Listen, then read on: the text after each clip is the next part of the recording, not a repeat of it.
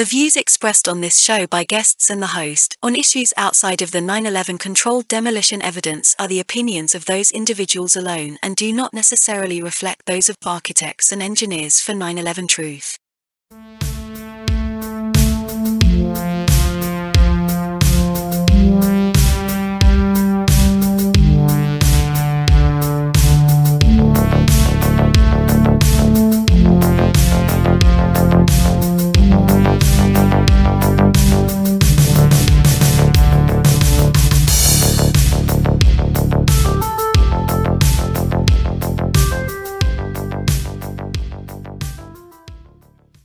Good evening, ladies and gentlemen. Welcome to another episode of 9/11 Freefall. We're going to have Ted Walter back tonight. If you're not familiar with him, he's a regular on the show because he works here. He's our Director of Strategy and Development.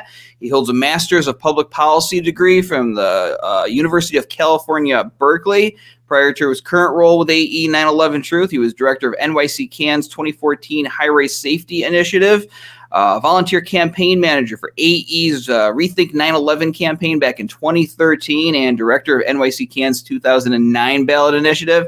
He's the lead author of the booklet Beyond Misinformation, What Science Says About the Destruction of World Trade Center Buildings 1, 2, and 7, as well as AE's World Trade Center Physics publication and the request for correction to NIST World Trade Center 7 report, which will be a topic of conversation tonight, among other things. But first, we got some other things to talk about before that. So let's bring Ted on in here. Hey, Ted, welcome back to 9/11 Freefall. Thanks, Andy. Good to be on. How you doing? I'm good. I've almost got your bio memorized now. I don't even need to read it, I don't think, anymore. How many times? How many times do you think it's been? Maybe 15 or 20? Your LinkedIn is pasted in my brain right now, I think. So I know everything about you, and I think our audience is starting to learn a lot about you too, because you do a lot of stuff here, and you're doing a lot of work behind the scenes and all the great stuff that we follow here at AE 9/11 Truth. Ted is part of and helping out with and leading in many cases. So let's just get to it here, because I'm bringing you on tonight to talk about all these other things, give updates, but we got a new project going on. I'm going to let you announce it and sit back.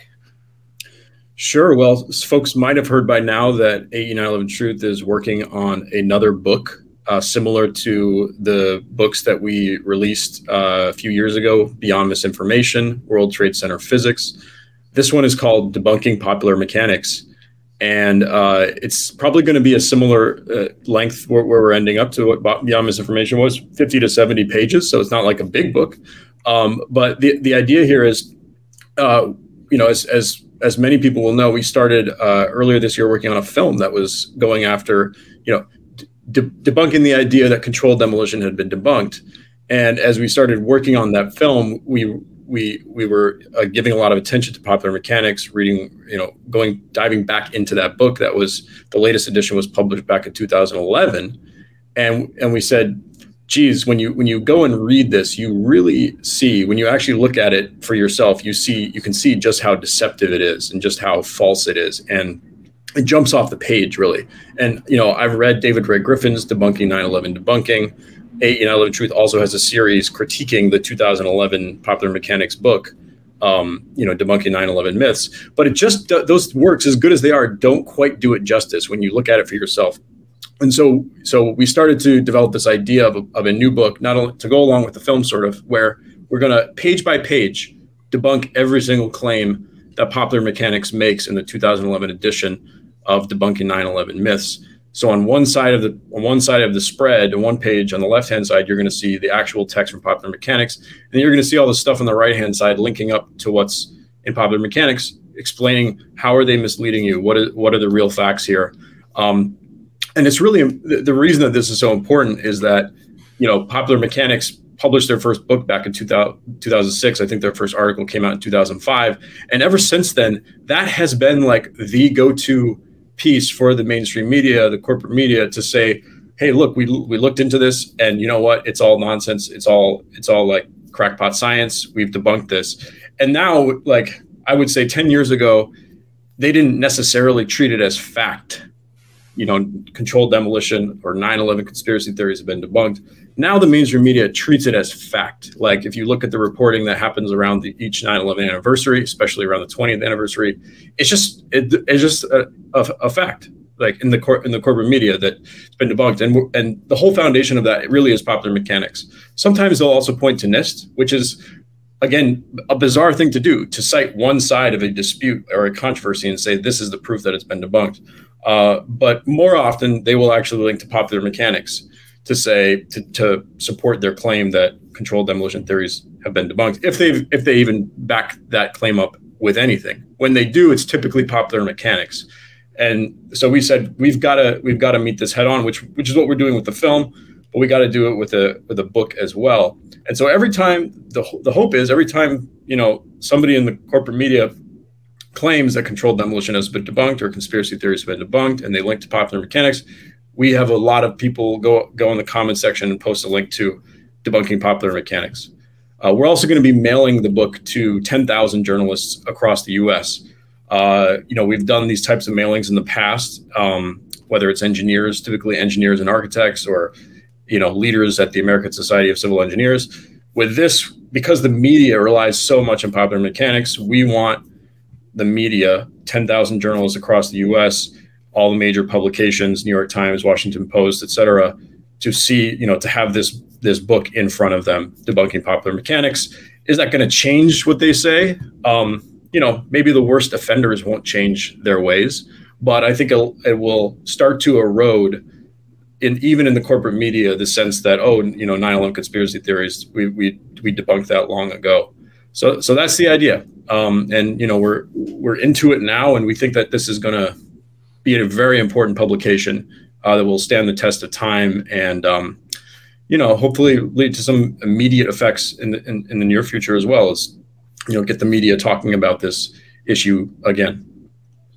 Yeah, everything that we do has an effect, and I've seen it demonstrated myself. Like when we did the C-SPAN thing, we had my mom call in and call them out for dismissing people who had these questions. The next day, they took a question on head on. They went for about 10 minutes on it. It wasn't a good answer, obviously. They're still trying to reinforce the official story, but you can tell that it had an effect because of the sequence of events. And things like this have an effect too.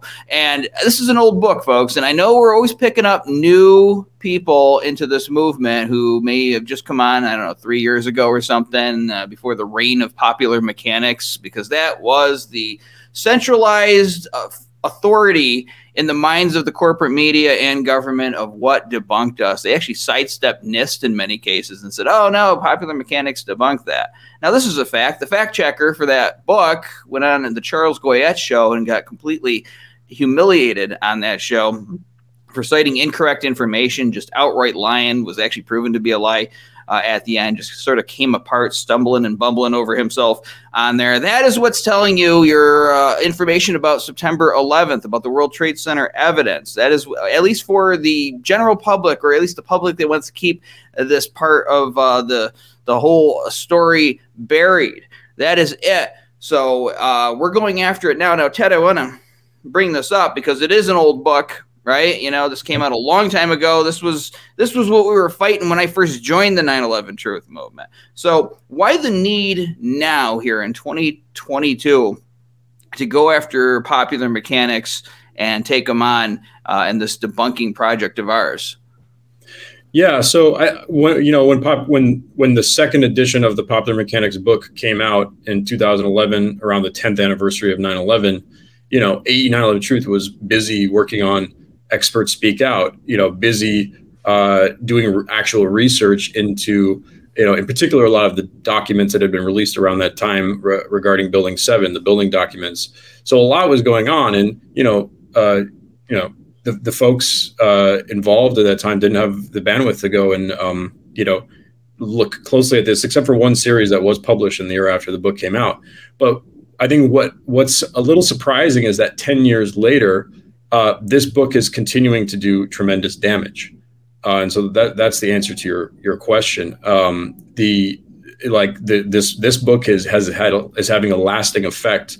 This book, as well as Popular Mechanics article, is what the media points to when they claim that controlled demolition has been debunked, and it's not going away. It is continuing to do tremendous damage to our cause, and so it's time to confront it. It's like when you look at how this issue is covered now in the media, and the fact that the media tends to treat it as fact that controlled demolition theories, the theory of controlled demolition has been debunked.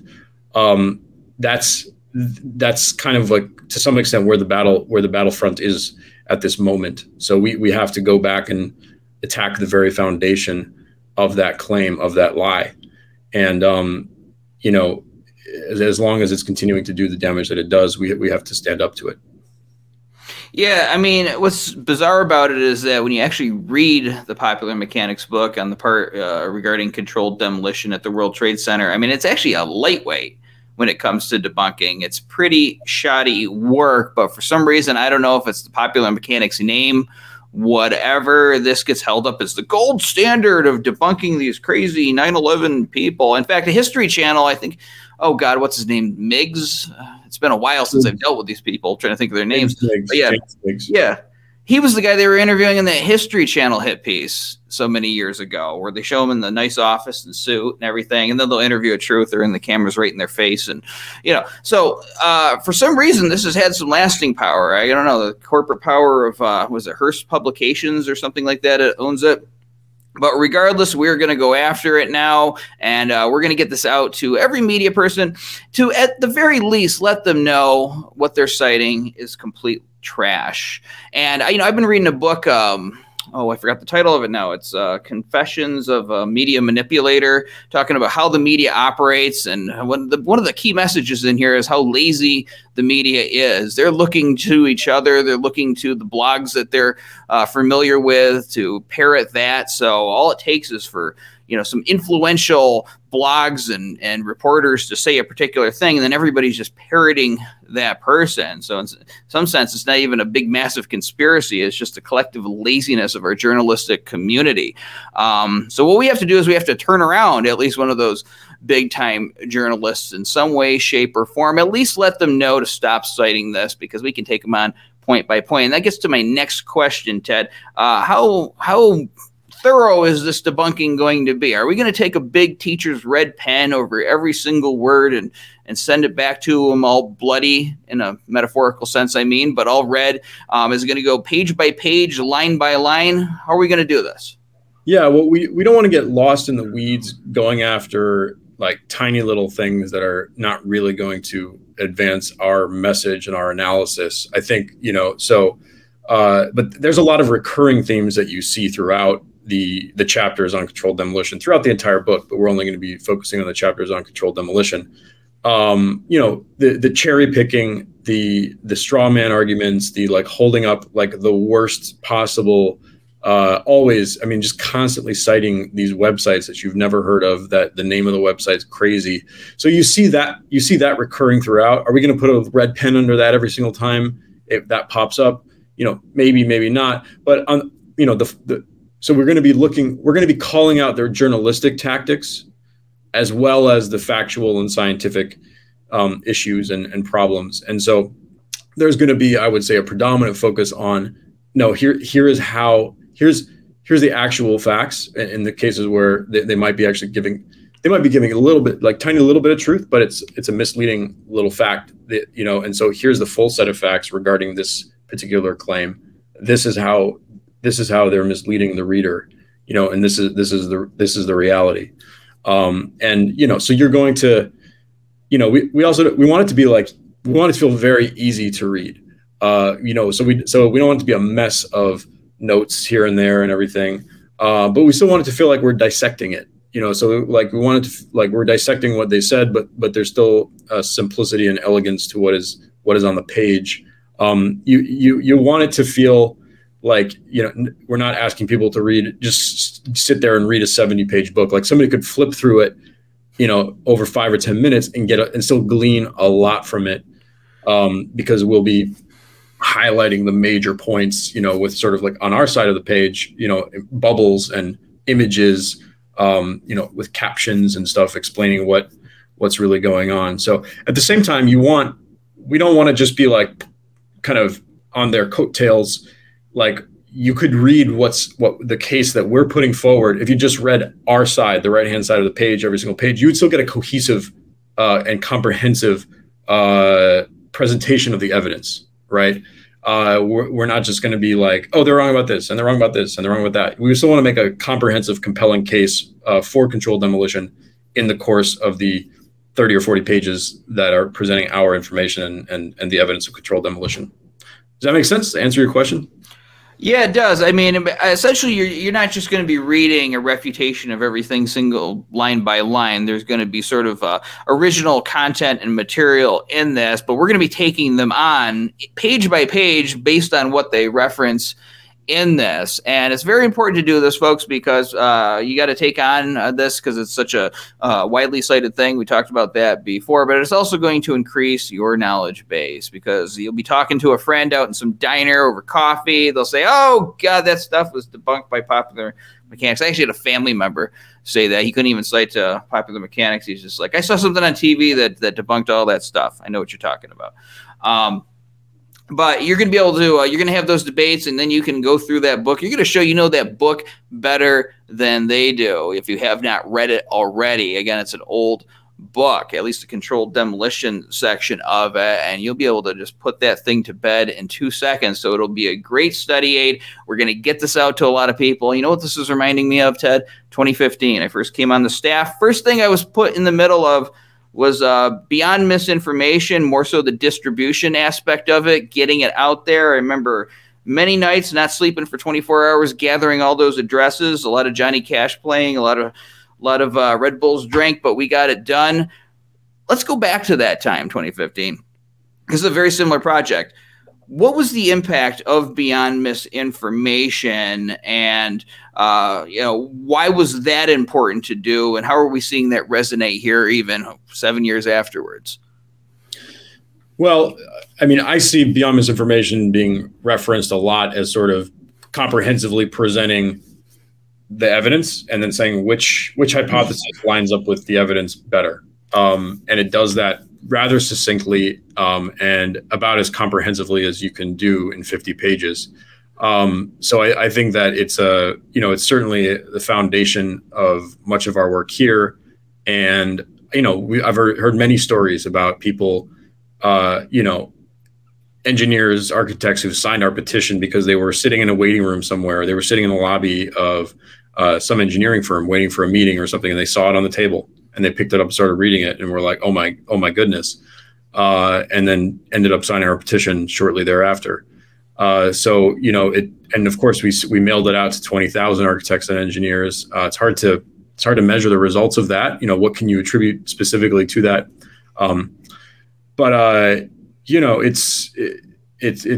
There needed to be a comprehensive written document in the movement, and ideally one produced by architects and engineers for 9/11 Truth, and Beyond Misinformation does that. And it's engaging because of all the pictures and stuff. So there's things that it does that you can't do with, say, a book by David Ray Griffin that's a long book in print and all of that. So doing our part, making something a little shorter and more readable, but at the same time comprehensive, and with an excellent references section and footnotes section, but references to all of the most important papers that have been published by researchers in the 9/11 Truth movement over the last 15 to 20 years. So, yeah, well, publications have had an important role in history, in American history. I mean, common sense was something that really sparked the American Revolution, and a lot of people cited. So print literature and things that inform people changed the world, changed the entire course of history here. And also want the audience to imagine this. Now, we know the world's getting crazier and crazier. I like to think this scenario is too fantastic to believe could happen. But let's say something happens and we can't do this anymore. Let's say they say that this is something that nonprofits aren't allowed to talk about. Whatever scenario that we can't exist, we still have these publications circulating around 20 years later. Being found in thrift stores, being found in libraries, being found in some grandfather's basement after he dies. And maybe we wake up the guy who will pick up the torch of this and carry it forward those 20 years later. Or maybe that person, him or her, will be inspired by it, and maybe they'll take up some new issue that's plaguing our world at that time. These have a major impact. You remember, if you saw The Watchmen, great movie, spoiler alert, the bad guy gets away with the conspiracy, but then they find the journal of the good guy, and it leaves the door open that it'll be exposed even after the movie has ended. That will have that effect. So that's why we got to keep on putting out this material, producing as much material as we can through the books, the movies, documentaries, other kinds of things that we do. We did the comic book. I mean, it's just things that, just different ways to break into the mainstream society, sink this information in people's minds. That's why this is so important, and why I'm looking forward to getting this out there. I'm looking forward to reading it, but that's going to be your job to write it. I'm looking forward to getting this onto the desks of all those mainstream media people that keep on repeating this meme. So, Ted, I mean, it's kind of obvious, but go ahead and just tell our supporters how they can help out with this project the most. Well, yeah. So, I mean, the key thing is to make a donation. We're asking for a reasonable donation of $30. That with that gift, you will help us have the resources that we need to finish this major work, and then to mail it to 10,000 journalists. So with your single gift of $30, you're essentially paying for the book to be completed, and you're paying to send it. You will be personally reaching 6 journalists that need to see this book. If you have ideas, if you've read Popular Mechanics and there's something that you think is an important point to hit on, please email us. You can just go to our Contact Us page. And please let us know. Like we're right now in that stage of absorbing all the information we can to make sure we don't leave out any critical arguments or critiques of what Popular Mechanics wrote. So those are the 2 key ways to help. Make a donation of $30 or more. And by the way, I didn't mention that if you are able to donate at least $30, you will receive your own copy in the mail as well. And that way you have something that, you can put your hands on to share with your friends and family and colleagues and so on. And it will be available online too, so that it's easy to share. But having something in somebody's hands goes a lot further than just a PDF. So make that gift of $30 and contact us if you have any thoughts about what is in Popular Mechanics that we should be critiquing. That's right. I'd rather read something in my hands, a book, rather than my computer screen still, even in this modern age. So as Ted said, consider helping out. I mean, these things, small things done well every day, are what win wars for us. Very important work that he is doing. I'm very excited about this because, again, I can't wait to get that out. And also, too, if you want to volunteer and help us look up those addresses, trust me, it is not an easy task chasing all these down. What did you say, 10,000? 10,000, yeah. We do work with a publicist who can provide that information, but has good access to good information for reaching journalists. But I will say, if there's a journalist in particular that you think would be open to this, or a journalist that you think needs to see this because they're a bad offender when it comes to 9/11 truth, then email us about that as well. In addition to the technical critiques of Popular Mechanics, who should we be sending this book to? Let us know. Yeah, that's right. We're not omnipresent. We don't know every single individual out there, and even if it's somebody that's might be helpful too, that would be good. Realizing that this publication, Popular Mechanics book, has been circulating for so long and taken up as an authority. And I remember John McCain wrote the foreword to that.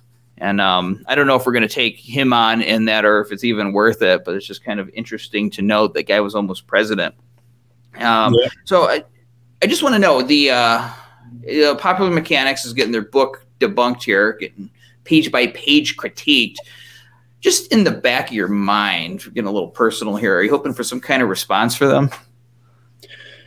Yeah, I've thought about that, and certainly we will mail copies to them. Maybe we'll mail extra copies to them. I would, I would love to see a response. They might. I wouldn't be surprised if they responded somehow and maybe tried to debunk what we say, or maybe they feel like, hey, we've already won the war, and we're just going to let these guys run around and try to get at us, but we think they're not going to get anywhere. And if that's their mindset, then I think that they're wrong. That's right. They'll probably do the latter. I'm going to say that now. We can make a gentleman's bet on it. But I would love to see them respond, try to come back with some rebuttal. They won't be able to. So when people talk to them, and that's another thing too to the audience. So once this book is out, I'm talking about the far off future, you see one of these popular mechanics people that was responsible, Miggs, Coburn, speaking at some event about something, question them about it. Be respectful. Don't start shouting at them or anything, because that doesn't help. But just try to get them on some point or ask them to comment on the book that AE put out debunking their publication. That stuff is incredibly helpful. Just like the We Are Change days when they would question people publicly. I want to see people doing more of that stuff and putting it on video. So please consider helping out. Very exciting project coming up.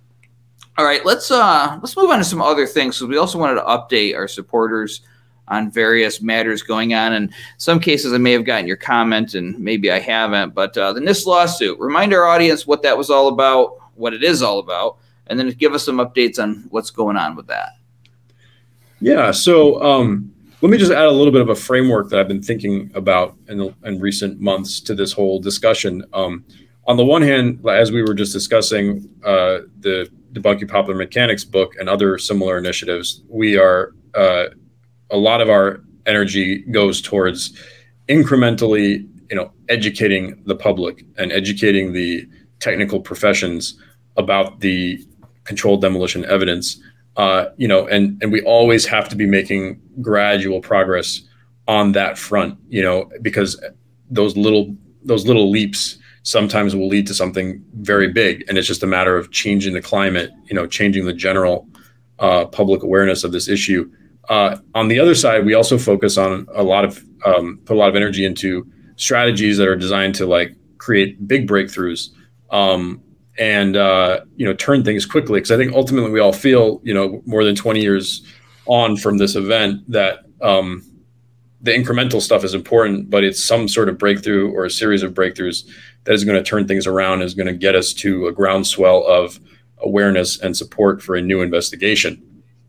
So the NIST lawsuit is something that I would maybe put in that second category.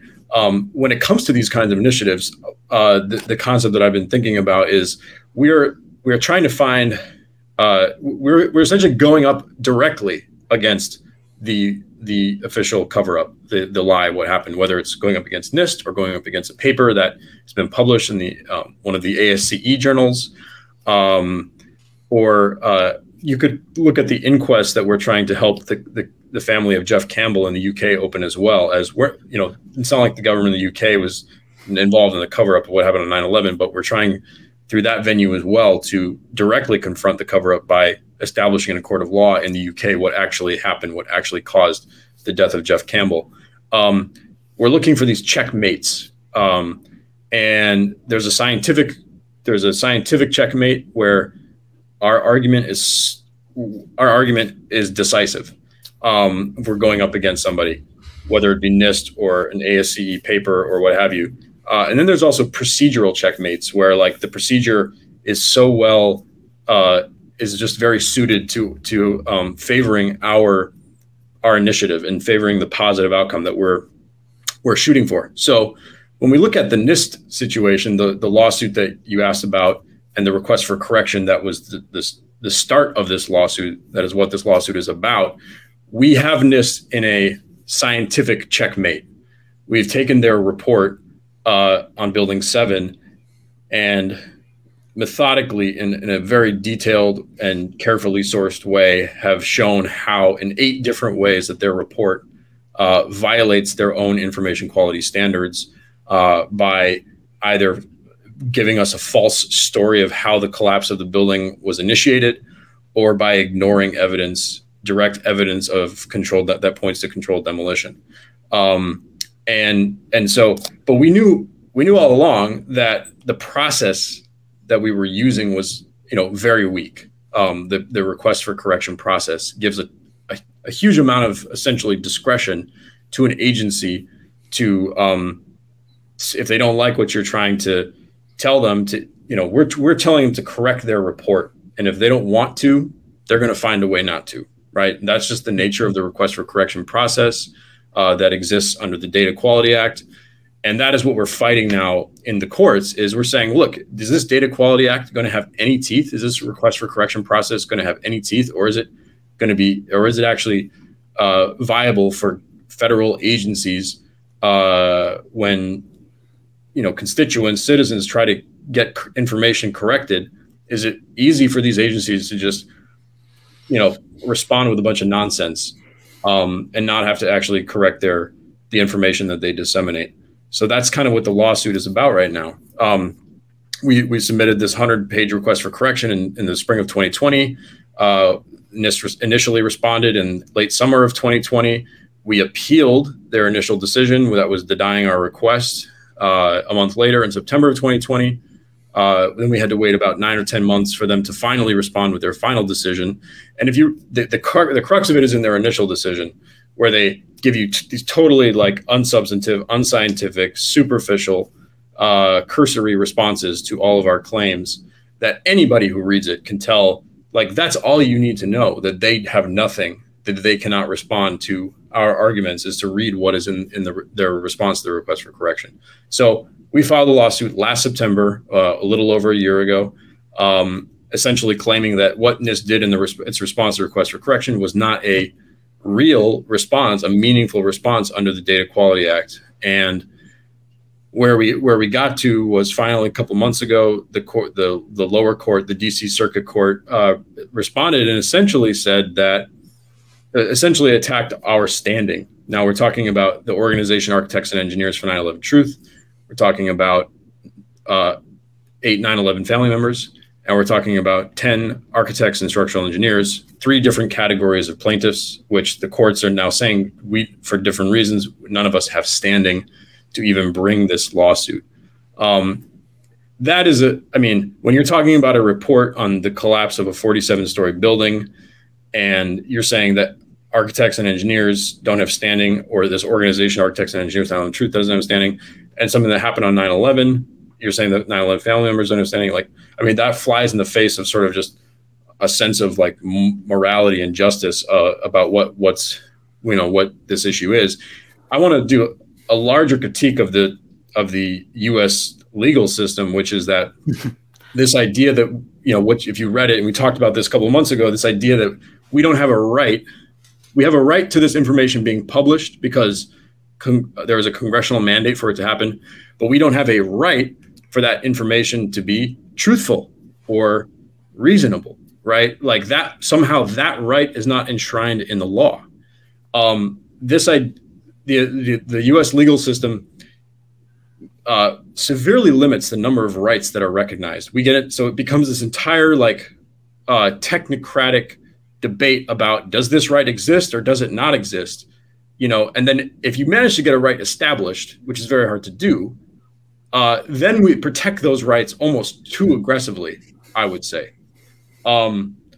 So whereas I think in a more sane legal system, what you would do is recognize more rights, recognize, hey, there are many interests that people in society have, but maybe try to balance those rights, right? As opposed to either you have the right or you don't have the right. And if you do happen to have the right, then that right is somehow absolute. No, it's totally backwards. We should have more rights recognized, and then the legal process should be about finding a reasonable balance of those rights. So that's kind of why we find ourselves in this total legal maze here of technicalities, fighting over, do we have a right to information being truthful or not? Of course we should. If the government is required to publish this report, of course we should have not only the right for that information to exist, but for it to be truthful. And if we have a reasonable argument as to why the information is inaccurate or untruthful, the agency should be required to provide a substantive response to our claims, and the courts should have it in their scope to look at. Well, let's see here. What the agency said actually address what the complainants originally argued in their request for correction? So the courts are saying none of that exists. You don't have a right to this information being truthful. You don't have, and you are not affected. Essentially, they're saying you are not adversely affected by the false information that this agency has put out.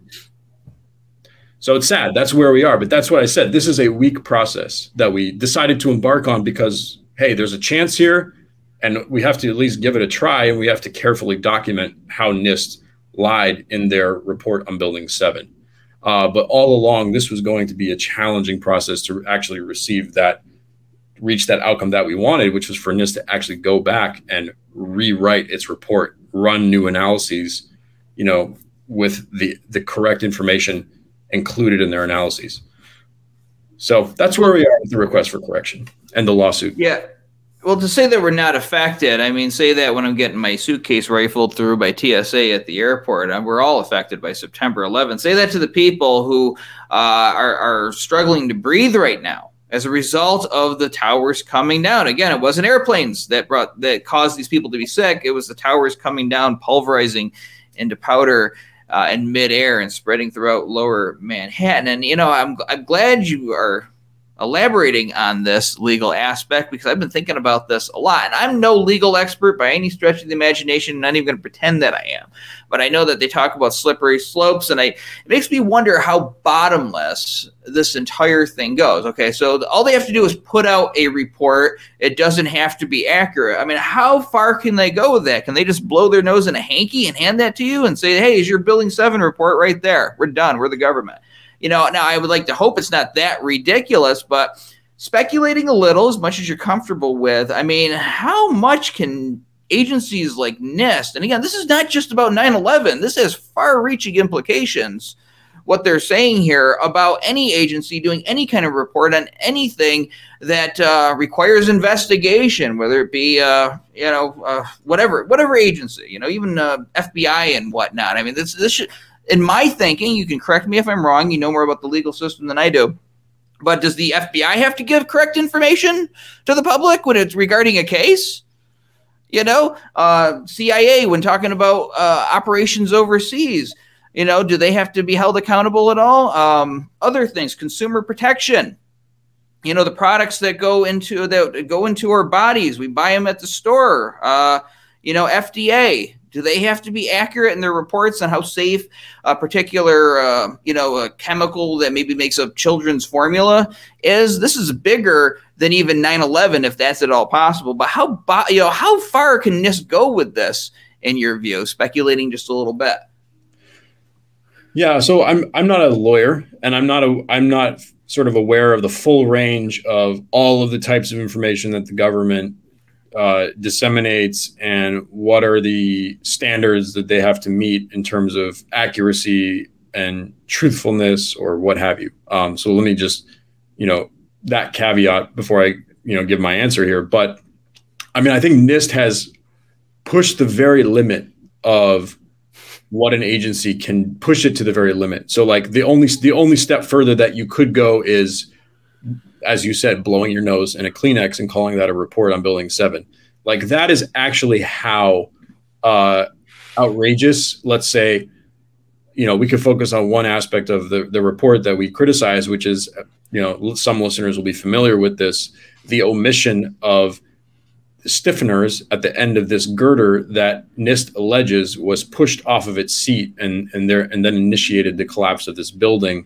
The existence of these stiffeners is a known fact. NIST has acknowledged it, that these stiffeners, this structural feature, did exist on this girder. And if it had been in NIST's modeling, if it had been included, which NIST admits that they excluded, it would have prevented the very failure that NIST alleges took place. And now, through the request for correction, NIST originally had one excuse for omitting the stiffeners. They've updated their excuse because of the request for correction to something kind of even more outrageous. I'm not going to get into the details here because it requires, I don't want to spend the next 5 minutes talking about it, but they've essentially said the structural feature that would prevent this failure from occurring is not needed in our analysis, even though it would prevent the failure that we allege took place. That's essentially what they've said in their response to the request for correction. like from a scientific standpoint, this is, I mean, it's fraud and it's unscientific. And so what I said, it's one step away from blowing your nose in a Kleenex and calling that a report on Building 7. It's like any engineer can look at the failure that NIST alleges, see if that structural feature were included, that failure couldn't have occurred, and then look at NIST's response to our criticism and see that NIST is lying. So it's frustrating, and that's what this is amounting to, as you said. Like essentially, like federal agencies can publish whatever information they want, and it's ultimately up to them, their discretion, the way that this is going. Then that's kind of sadly maybe the precedent that this case might be setting. That federal agencies can publish whatever they want, and there's no accountability for it, other than political accountability. If there was enough political pressure, maybe NIST would have to go back, and ultimately that's what we're aiming for. But short of massive political pressure, there's no pressure on federal agencies at this point to publish truthful, accurate information. Well, it seems to me, again, I'm no expert on sociology or anything. I'm just a guy shooting his mouth off here, but I'm going to tell you, most Americans, if you take 9/11 out of it and just talk about that precedent that's being set, which we're talking about here, that the government is not required to give you any accurate information, I would think some of them would have a problem with that.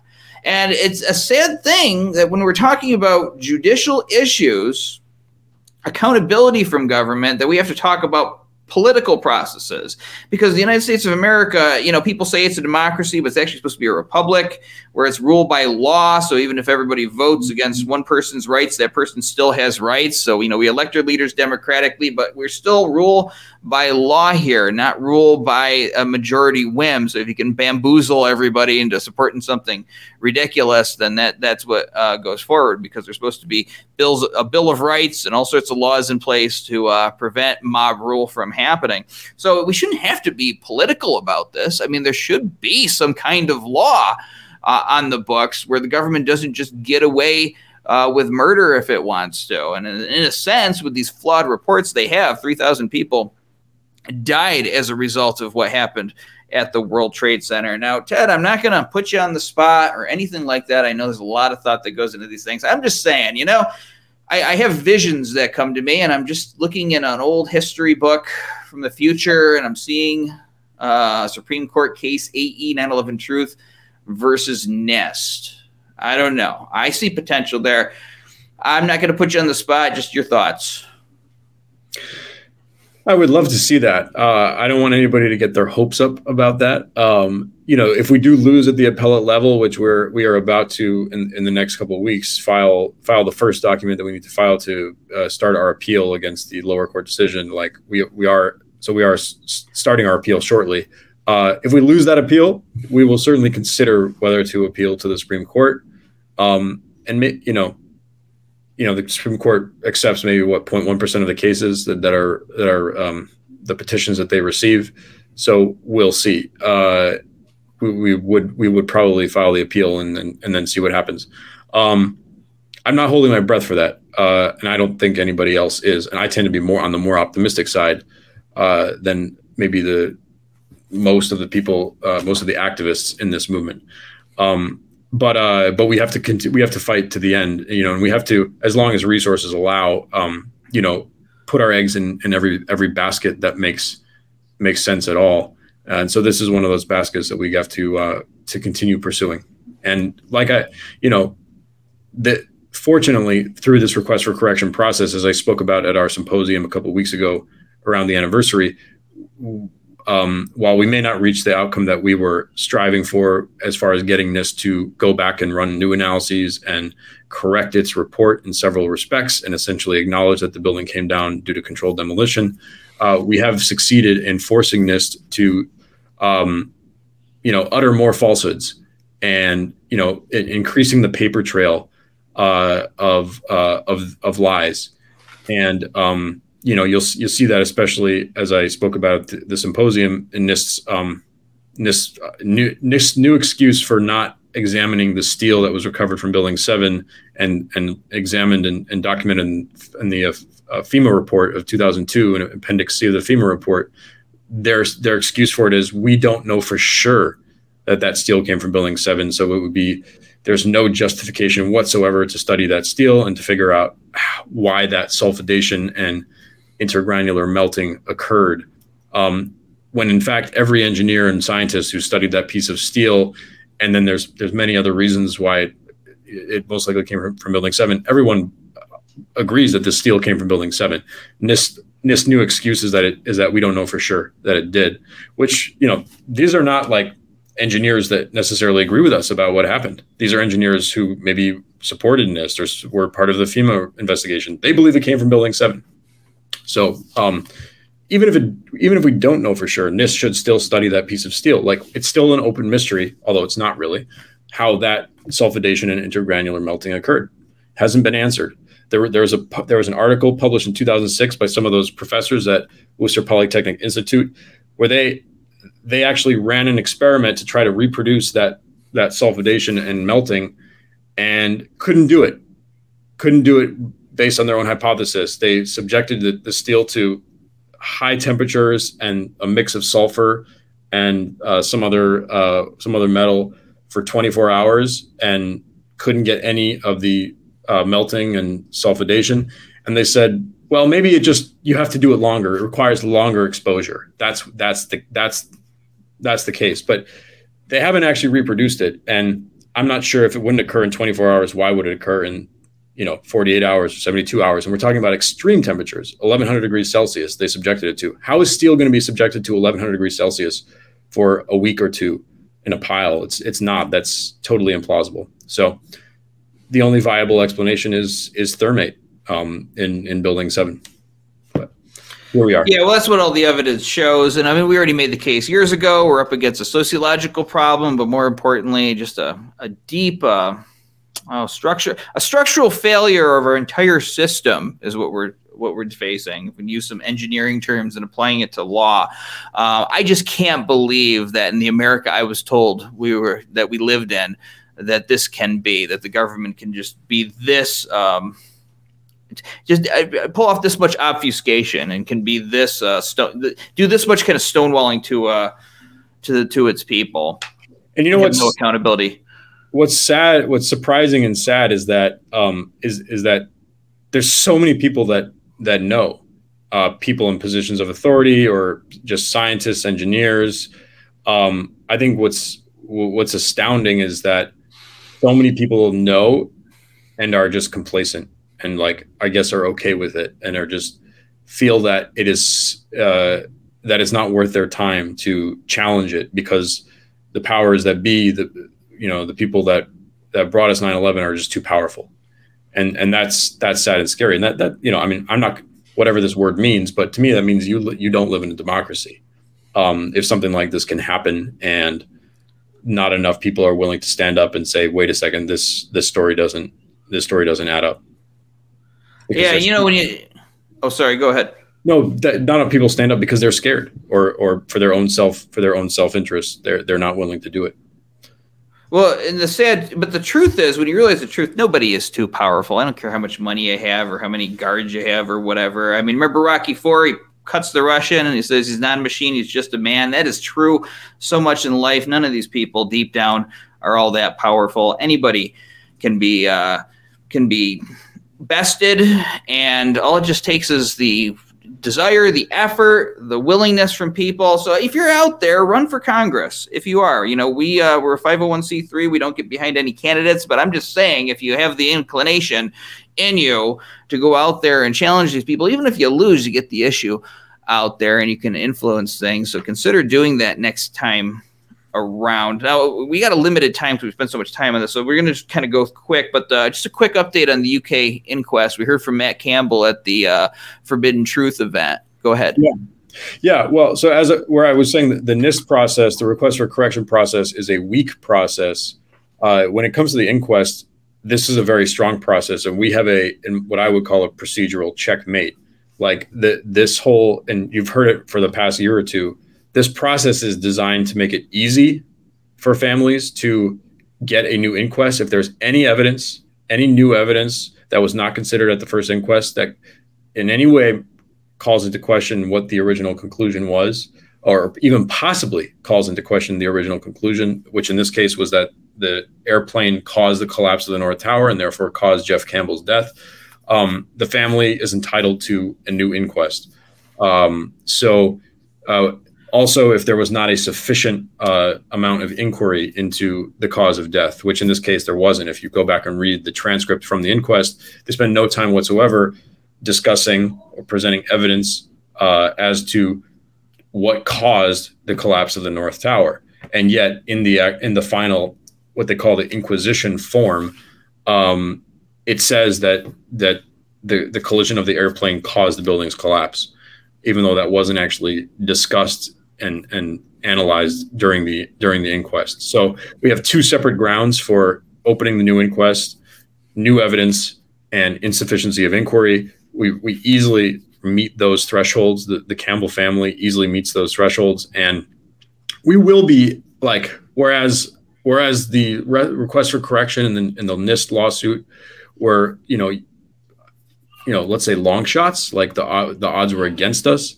The odds are not at all against us with the inquest. Like, we will be shocked if the Attorney General for England and Wales comes back and says, we're not going to grant you the authority to seek a new inquest, which is technically what we're dealing with at this stage. The UK Attorney General granting his authority to then apply to the High Court for a new inquest.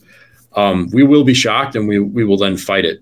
The outcome that should be expected here by everybody in the 9/11 Truth community, by people in the UK that are following this, around the world, people following it, the outcome that should be expected here is for this new inquest to be granted. And if it's not, it will be a travesty of justice, and we will appeal the Attorney General's ruling. But as of now, we're assuming that they will get the green light to apply to the High Court for a new inquest. Good news. Will happen within a few months, because it's been over a year now since they submitted the application. And I will report that there's been a lot more back and forth with the Attorney General's office over the past month or so. That is excellent news. And so we're making progress there in the UK. The Coroner's Court won't oppose a new inquest. I don't know, what are they doing right over there that we're doing so wrong here in the United States? We're supposed to be the country that was that had the revolution for freedom and such. But we're hoping that this goes forward. And then if the UK inquest goes forward and they make the ruling the way we want it to, that'll be a hard precedent for the people here on this side of the pond to ignore. All right, let's get to the paper by Tony Zamboti and Richard Johns. Again, there's a lot of back and forth and backstory related to this. Just quickly remind our audience what this is all about, and then bring us to where we are with it now. Yeah, so this is another situation where we have a scientific checkmate, and we had a procedure that was pretty straightforward, and yet the terms of this procedure have been egregiously violated by the people that manage this procedure. So there's a paper by a professor named Zdenek Bezant and another professor named Jialing Lei that claimed that the top of the North Tower, when it starts to go down, the reason that you don't see it slow down and it appears that it's constantly accelerating is because the deceleration was so small that you couldn't pick it up with a normal camera. There has to be a deceleration if the top of the tower is going to be crushing the structure below it. It has to slow down a little bit. But they're saying that the deceleration was so small that you wouldn't be able to observe it. So Tony Zamboti and Richard Johns submitted a critique of that within the 5 months that they were required to, essentially showing that Bezant and Lei used incorrect values in their analysis for the weight of the upper structure, the mass of the upper structure, as well as the resistance of the structure below, and that if you use the correct values, it actually reverses the outcome of the analysis and shows that there would be a significant deceleration that would have been picked up that could be measured based on video footage. That discussion was first rejected after a year of sitting under review. Johns and Zamboti appealed it and showed that the rejection was basically unfounded. and then waited for another 14 months, and the editors came back and rejected the paper, saying that it was out of scope. How can a discussion paper that is critiquing a previously published paper be out of scope for the journal? So eventually, after several years, they submitted an ethics complaint. This was back in 2018, now 4 years ago, and eventually got the journal to agree to do a new review of the paper. This happened in the past 6 months, which seemed like a big victory. That was the goal of the ethics complaint, was to get a new review of the paper and hopefully get the paper published. The new editor, his name is Franz Joseph Ulm, the editor of the Journal of Engineering Mechanics under the American Society of Civil Engineers, came back and rejected the paper, basically saying, I agree with the arguments in the original review.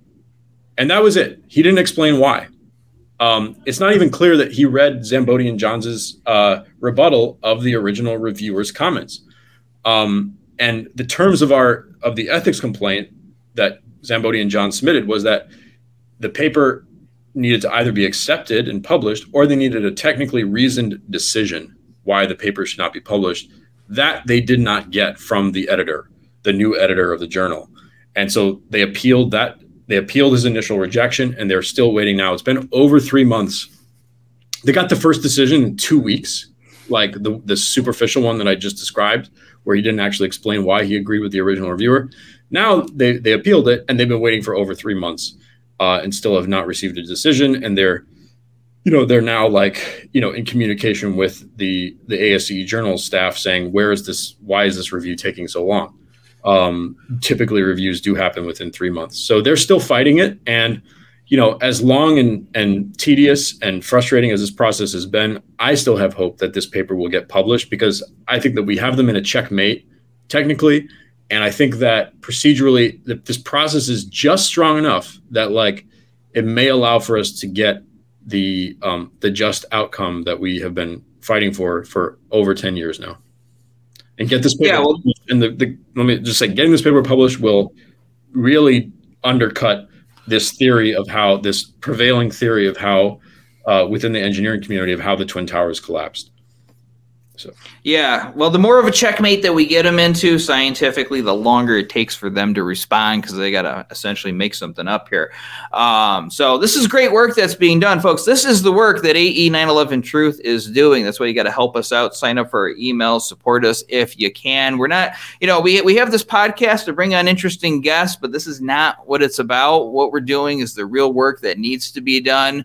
We're going the farthest, and we need the support, though, to keep it going. I want to go all the way to the top, as I was alluding to earlier when we were talking about the NIST request for correction lawsuit. And I want us collectively, and that includes you out there in the viewing audience being part of this, I want us to leave our impact so the world will never forget the 9/11 Truth movement and AE 9/11 Truth, and the fact that those buildings were brought down in controlled demolitions. And Ted, I never know how to thank you for all the work you're doing. It's epic.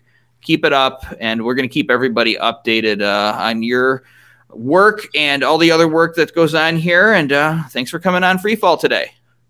Thank you, Andy. Really appreciate it. All right, ladies and gentlemen, that's another 9/11 Freefall. I say this every week, but if you have suggestions, ideas how to improve the show, then simply write to us at ae911truth.org. That's the main site, or at 911freefall.com.